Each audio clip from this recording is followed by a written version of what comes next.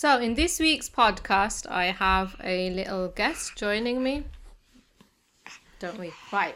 So I've got my 9-month-old son here because his sisters are all in a lesson and his dad's out of town and we have to get this recording done. So in case you hear any noises in the background, it's him. He's sitting in my lap, but this is the reality of when you do a podcast and you are a mom and you're running out of time. So I'll just let him be a part of the podcast. Maybe when he's a bit older, he can, offer some advice as well. But for now, here he is sitting in my lap. So if you hear him in the background, that's who it is. Okay, let's get started. Assalamu alaikum, peace be with you. You're listening to Cup of Parenting podcast, and I'm your host, Aisha, a pediatric speech and language therapist, mum of 7 and parenting coach here in the UK.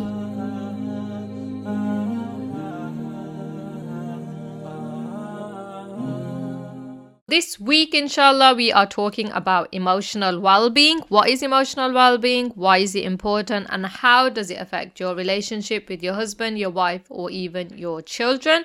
Before we get started, don't forget, if you haven't already done so, you can download my free printable PDF planner at www.cupofparenting.com/planner. Now, let's explore what emotional well-being actually even means and why we've chosen to talk about this week. So emotional health or emotional well-being or even mental health are all really important aspects of your overall health and well-being. So normally when we think about health, people often think about their physical health, don't they? Because that's obvious and that's what you can see when you look at people, if they're physically well or unwell.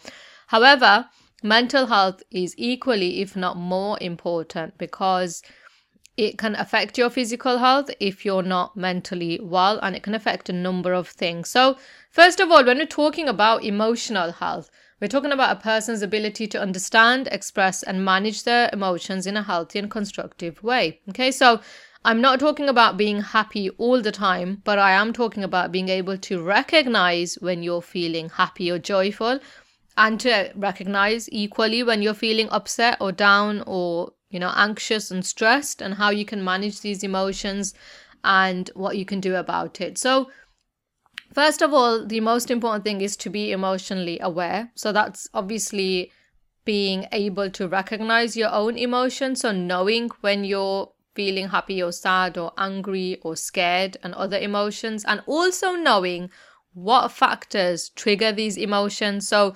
maybe you get anxious in a particular situation. Maybe you get sad when you have to face a particular situation, and that'll then impact on your behavior and how you're feeling for the rest of that day or for the duration of the event.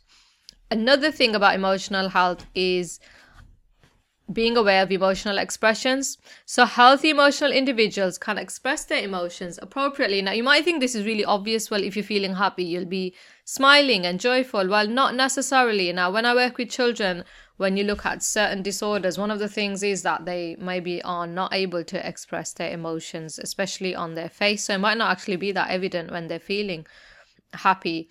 And equally, it could be that, if you're not a healthy emotional individual, that you might be feeling sad and upset, but you're actually suppressing it. And not just suppressing it, say, for example, your children are there and you don't want them to know you're sad, but actually excessively amplifying this sadness and keeping it inside you. And then it starts to affect your verbal and non-verbal communication with other people without you realizing. So that's to do with emotional expression.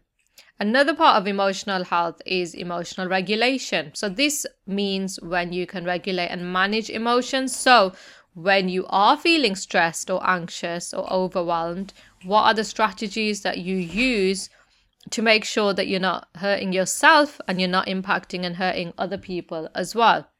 And effective emotional regulation can prevent emotional outbursts or, internalizing these emotions to such an extent that it becomes really unhealthy. Another aspect of emotional health is resilience. If you're an emotionally healthy individual, it means you're more resilient. So when something bad happens, when you're in the face of adversity, you can bounce back. Okay, you can manage the stress. It doesn't mean that you never ever feel sad or upset. It just means that you can manage it and you can manage the stress and you can adapt to life's challenges, and you're resilient because you have the belief and you have the ability and the skill set to be able to come back stronger and come back in a more healthy way. So if you need to take time out, you would take time out, but you're resilient to it. Okay, you don't let it get you down permanently. Another aspect of emotional health is having positive relationships. So healthy emotional individuals do tend to have better relationship with others. So this could be your husband, your wife, the people you work with, your family, your friends, and especially your children. It means you can empathize with other people's emotions and engage in healthy communication and build strong and supportive connections with them. Another aspect is self-esteem and self-worth. So emotional health is very, very closely tied to a person's self-esteem and self-worth. So if you have good emotional health, usually you have a positive self-image. And I know this is something that a lot of people are conscious about, especially women, especially young girls, especially teenagers. But, if you have a good emotional health and you do have good or high self-esteem, it means you're positive and you feel good about yourself, about how you look, and you have an air of self-confidence about you as well. So you don't let these things get you down necessarily. Another aspect of emotional health is self-care. So obviously things to look after your bodies, things, what you eat, your exercise, your physical health, and things like taking the time out to pray, to connect with Allah subhanahu wa ta'ala. So self-care involves things like emotional well-being promotion. So you're doing things like exercise, so you feel good and you look good and you feel healthy, and it's good for your body. You're also engaging in things which are relaxing, and you might even pursue things like hobbies in which you take time out from the daily stresses of work or children to just do something just to look after yourself as a self-care, as some time out, as some mindfulness. So it might be painting, it might be art, it might be whatever you like to do, reading, whatever you like to do. And I know this again can be hard when you have a busy lifestyle, but it's something to be really important, to take really importantly, and it's something to maybe look to do if you don't do it. Another aspect is seeking help when needed. So if your emotional health is suffering, recognize that you need support and seek help. This is a sign of having a good emotional health, because it might just be something like you talking to people that you trust, your friends, your family, a mental health professional, when you are facing emotional challenges or mental health issues. And I know, again, there's stigma in society around mental health. In certain cultures, there's still a stigma today. I've seen people that they clearly have disorders where family will say that, that they'll just brush it over as being generically that person's unwell, rather than specifying that this is what the issue is and this is how we can support them, or that they need to go out and seek help for it. Okay. And sometimes society makes this harder, and it's especially harder for women, and especially harder in certain cultures. So it's very, very important to not only be aware but also go out and seek help. Another sign of emotional health is balancing your emotions. As I said, it's not about feeling happy all the time, but having a balanced range of emotions. It's obviously very, very normal to feel sad, to feel angry sometimes, to feel scared sometimes, but you shouldn't let these big emotions become dominant, and you shouldn't let them become magnified to such an extent that they're having a negative impact on your life in the long term. Another aspect of emotional health involves the development of healthy coping skills to deal with life's up and downs. Okay, these skills can include problem solving, emotional expression, and seeking help when necessary. So if you've got a healthy emotional development going on, it means that you do have coping skills. So when things aren't going well, you will be able to cope with them. So another thing is having a strong emotional relationship with your partner. This is when you have a deep and meaningful connection that goes beyond physical attraction or surface level interactions. Okay, so not just the usual husband-wife relationship, but when you have a really strong bond built on shared feelings, on trust, on intimacy, and you genuinely understand each other's emotions on a deeper level. Here are some key aspects of that. So first of all, communication. Okay, you've got effective and open communication at the heart of a strong emotional connection. So first of all, you have communication. So effective and open communication is at the heart of a strong emotional connection. Both partners should feel comfortable discussing their thoughts, their feelings, and their concerns with each other. Okay, and this means doing active listening, not just sort of surface level listening or passive listening. It means when you stop and drop everything to really listen to each other, and it shows you value and respect each other's perspective as well. So it doesn't mean necessarily you're going to agree with them, but at least give them that time and that chance to talk and at least understand their perspective. Another one is empathy. This means when you understand and share in your partner's emotional experiences. It means you can walk in their shoes, so to speak, offer support and comfort when needed. And you can have empathetic gestures. So things like, offering them time to listen to them or comforting hug or whatever it is that they need. And I strongly recommend you read the book about the love languages, because everybody has a different love language. Some people's is touch, some people's is talking, and this is really important for partners to recognize in each other. And this is really healthy, because if you have, like I said, a healthy emotional, you're emotionally healthy and you have good emotional well-being, then it does affect on your relationships with everyone as well as your physical health as well. Another aspect of having a healthy emotional relationship with your partner is having trust. Trust is the foundation of any healthy relationship. Okay, so you have to have a high level of trust between partners, trusting that that person's going to be there for you when you need them, when you're upset in times of need. Okay, and when I say trust, it means trust that they've got your best interest, you've got their best interest at heart, and you have a level of emotional security as well. Another aspect of having a healthy emotional relationship with your partner is vulnerability. Emotional intimacy often grows when you can both be vulnerable with each other. This means sharing your thoughts, your fears, your insecurities. When both partners are open and honest, it can actually deepen the emotional connection. And sometimes you do need to be vulnerable and have those deep, honest conversations with each other. Another one with respect to emotional relationship with your partner is shared experiences.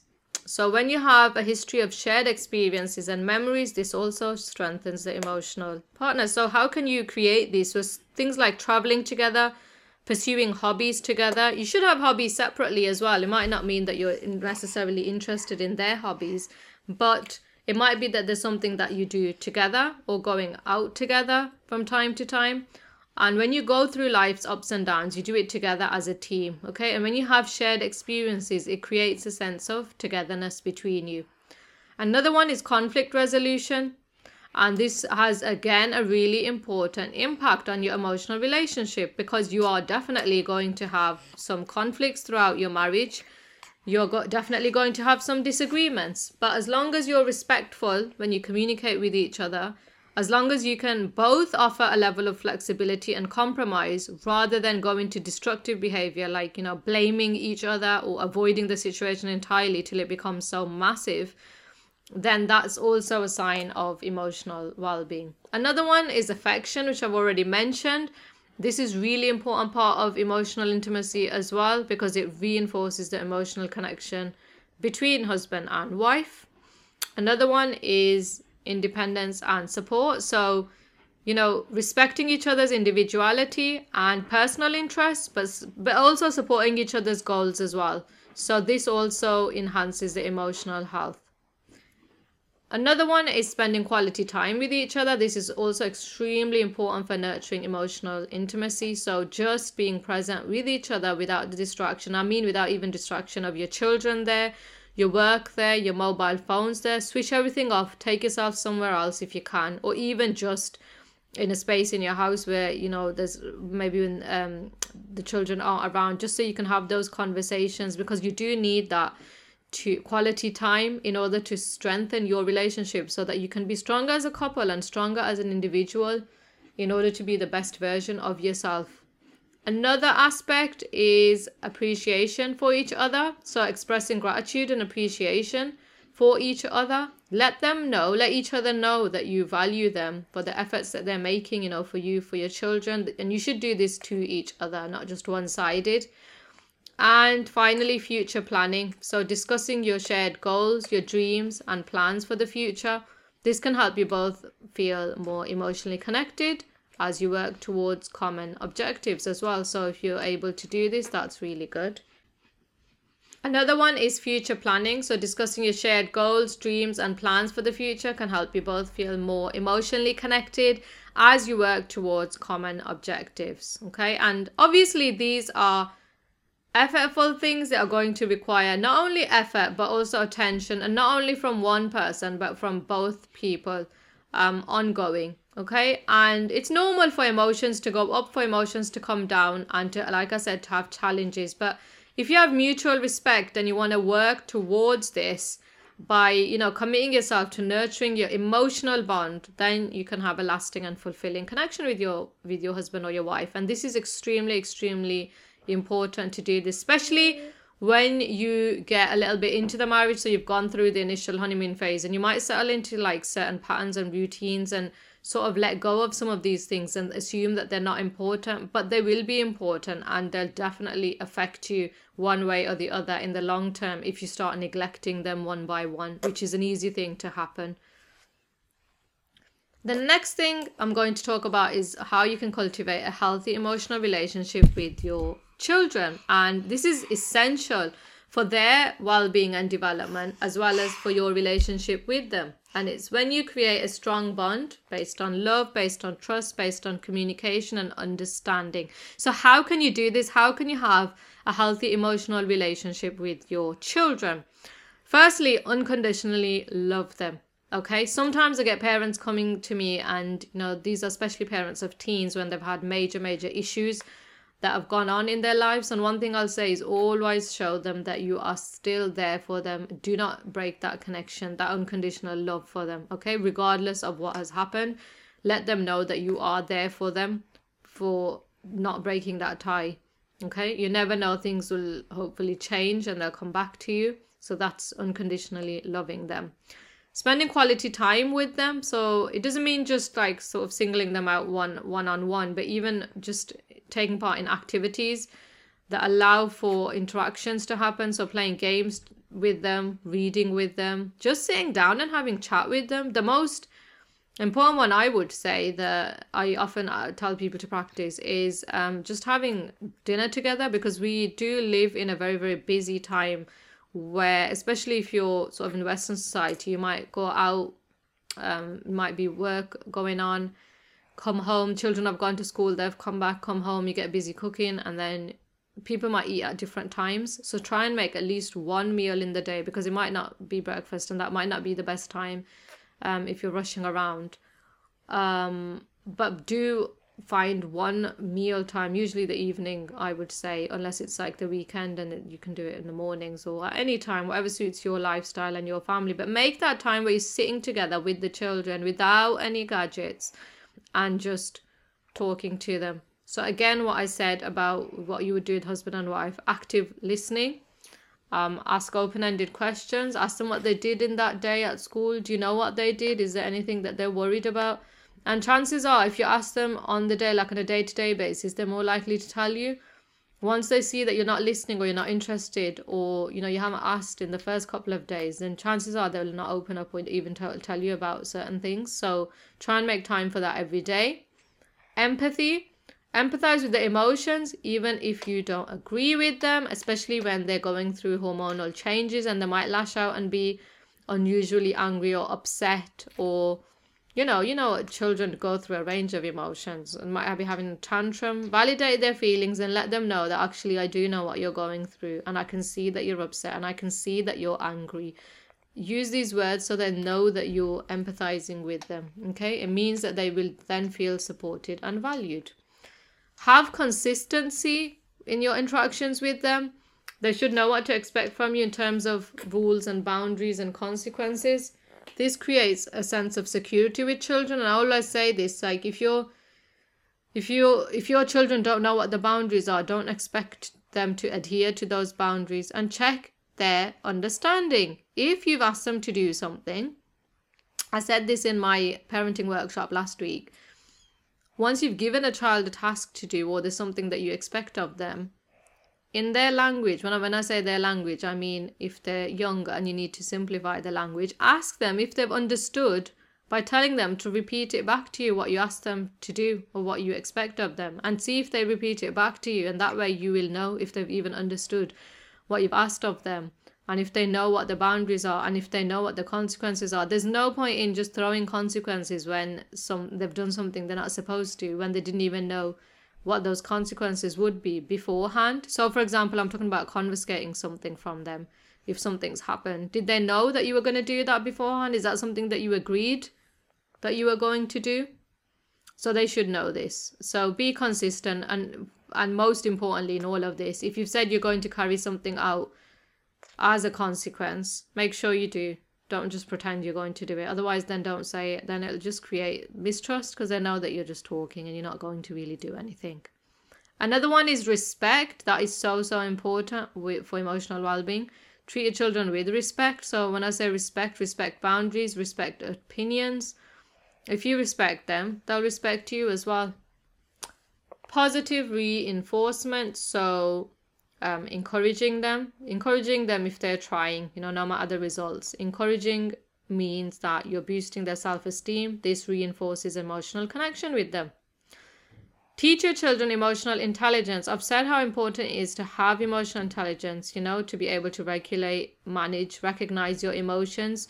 So encourage them to express how they're feeling, especially when they're quite little and they might not know how to say when they're feeling sad or angry or overwhelmed or upset. And discuss strategies for how you can handle difficult emotions. And this is especially true for children who have special needs and they've got that added level of complexity where they might find it challenging to regulate certain emotions or regulate certain behaviors. So that's quite important to be able to do that. Another one is conflict resolution.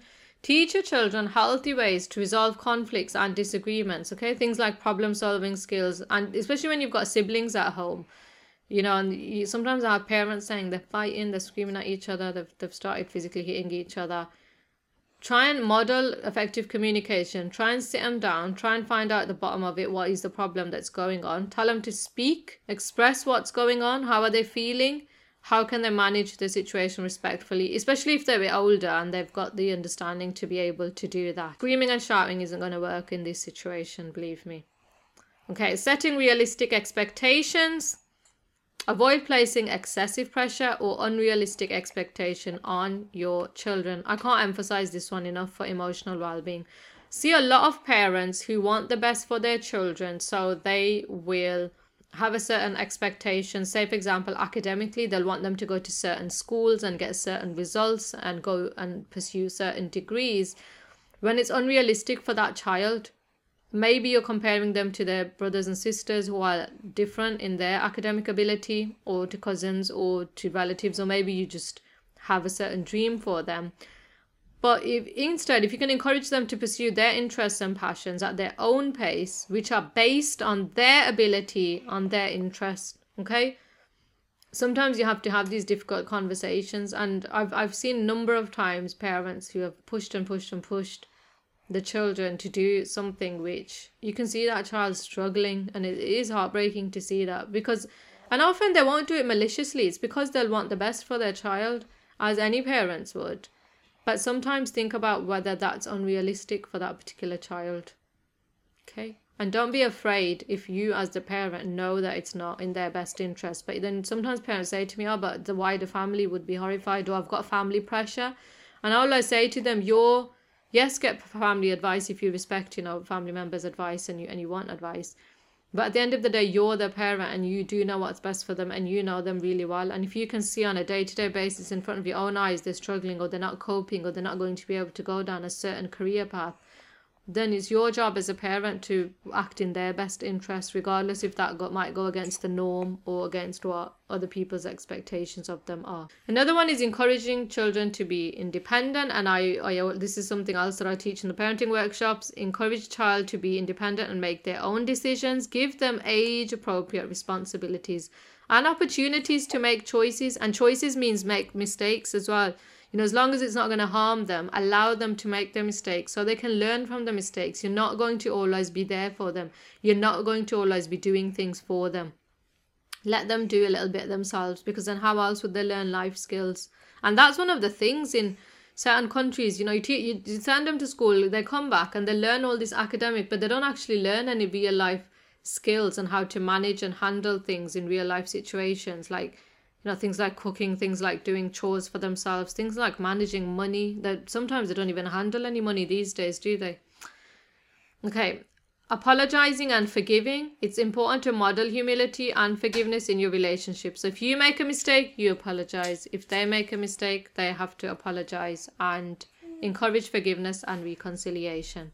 Support their interests. Show interest in your child's hobbies and activities. If there's something that they're engaged in, attend it and encourage them, and celebrate their achievements and their milestones as well.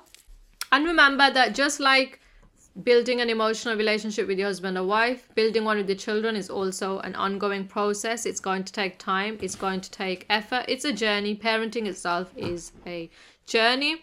As Muslims, from an Islamic perspective, Islam does place a strong emphasis on emotional and mental well-being, okay, as well as your physical health. We have the concept of tawakkul, of trust in Allah subhanahu wa ta'ala. We trust in Allah, even and especially when we're going through difficult times.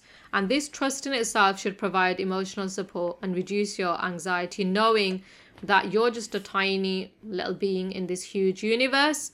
Overall, Allah subhanahu wa ta'ala is the owner, is in power of everything in the whole universe, okay? We are also encouraged to exercise sabr, or patience. So when things are going difficult, especially emotionally difficult situations, have sabr, have patience. And it's really hard to have patience when things are going hard. It's easier to have it when things are going easy. I don't really think about it, but that's one of the characteristics of being a good Muslim. Being full of gratitude. This is essential as a practicing Muslim, that you are full of shukr, you are thankful for everything that you've got. And I always say, look at those beneath you. When you think of, when things are going emotionally difficult, look at those people who are not in the same position as you and have less than you, or who are suffering more than you. Everybody suffers to some extent. But if you look at people who are worse off than you, it might put into perspective your own problems, okay? We also have this amazing tool, which is dua, the power of supplication. Okay, and engaging in prayer. You have your regular 5 times prayer, but then you have specific prayers as well. And you can always pray in the last part of the night, right? We're encouraged to. And prayer is something you can do in private. Nobody else sees it. You can pray when you're thankful for something. You can pray when something's really stressing you out. Speak to Allah subhanahu wa ta'ala and pray and connect with Allah subhanahu wa ta'ala, especially during times of distress. This should give you emotional comfort, okay? This should help you regulate your emotions. Maybe you won't see the result straight away, or the result you want, but if you have this tawakkul in Allah, as I mentioned, you'll feel good because you've turned to Allah subhanahu wa ta'ala. And then, of course, get support from your community, especially if you've got an Islamic community around you and you have social support in order to have emotional well-being. Sometimes you just need to speak to other like-minded people who understand you, who can pray for you and who can offer you guidance and advice. Another one is forgiveness. Islam teaches the importance of forgiving others and seeking forgiveness from Allah. Let go of grudges and forgive. This will have a positive impact on your emotional health by reducing negative emotions. Sometimes something bad happens and you just hold on to that thought, and I would say this is especially true of women, and you just can't forget, never mind forgive. You should try and do both. Even if you can't forget, forgive. Be the bigger person, because if you don't, this will eat you up from inside and you'll forever be thinking about it and processing it and holding on to those negative thoughts, and it'll start having an impact on your life. But for what? So try and do this.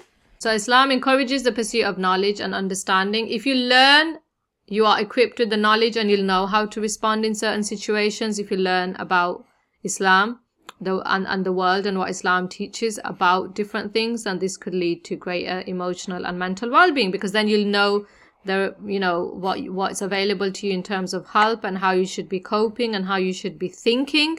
And there's a lot of advice out there these days, especially when bad things happen. There's so much free advice on the internet. Everybody's an expert.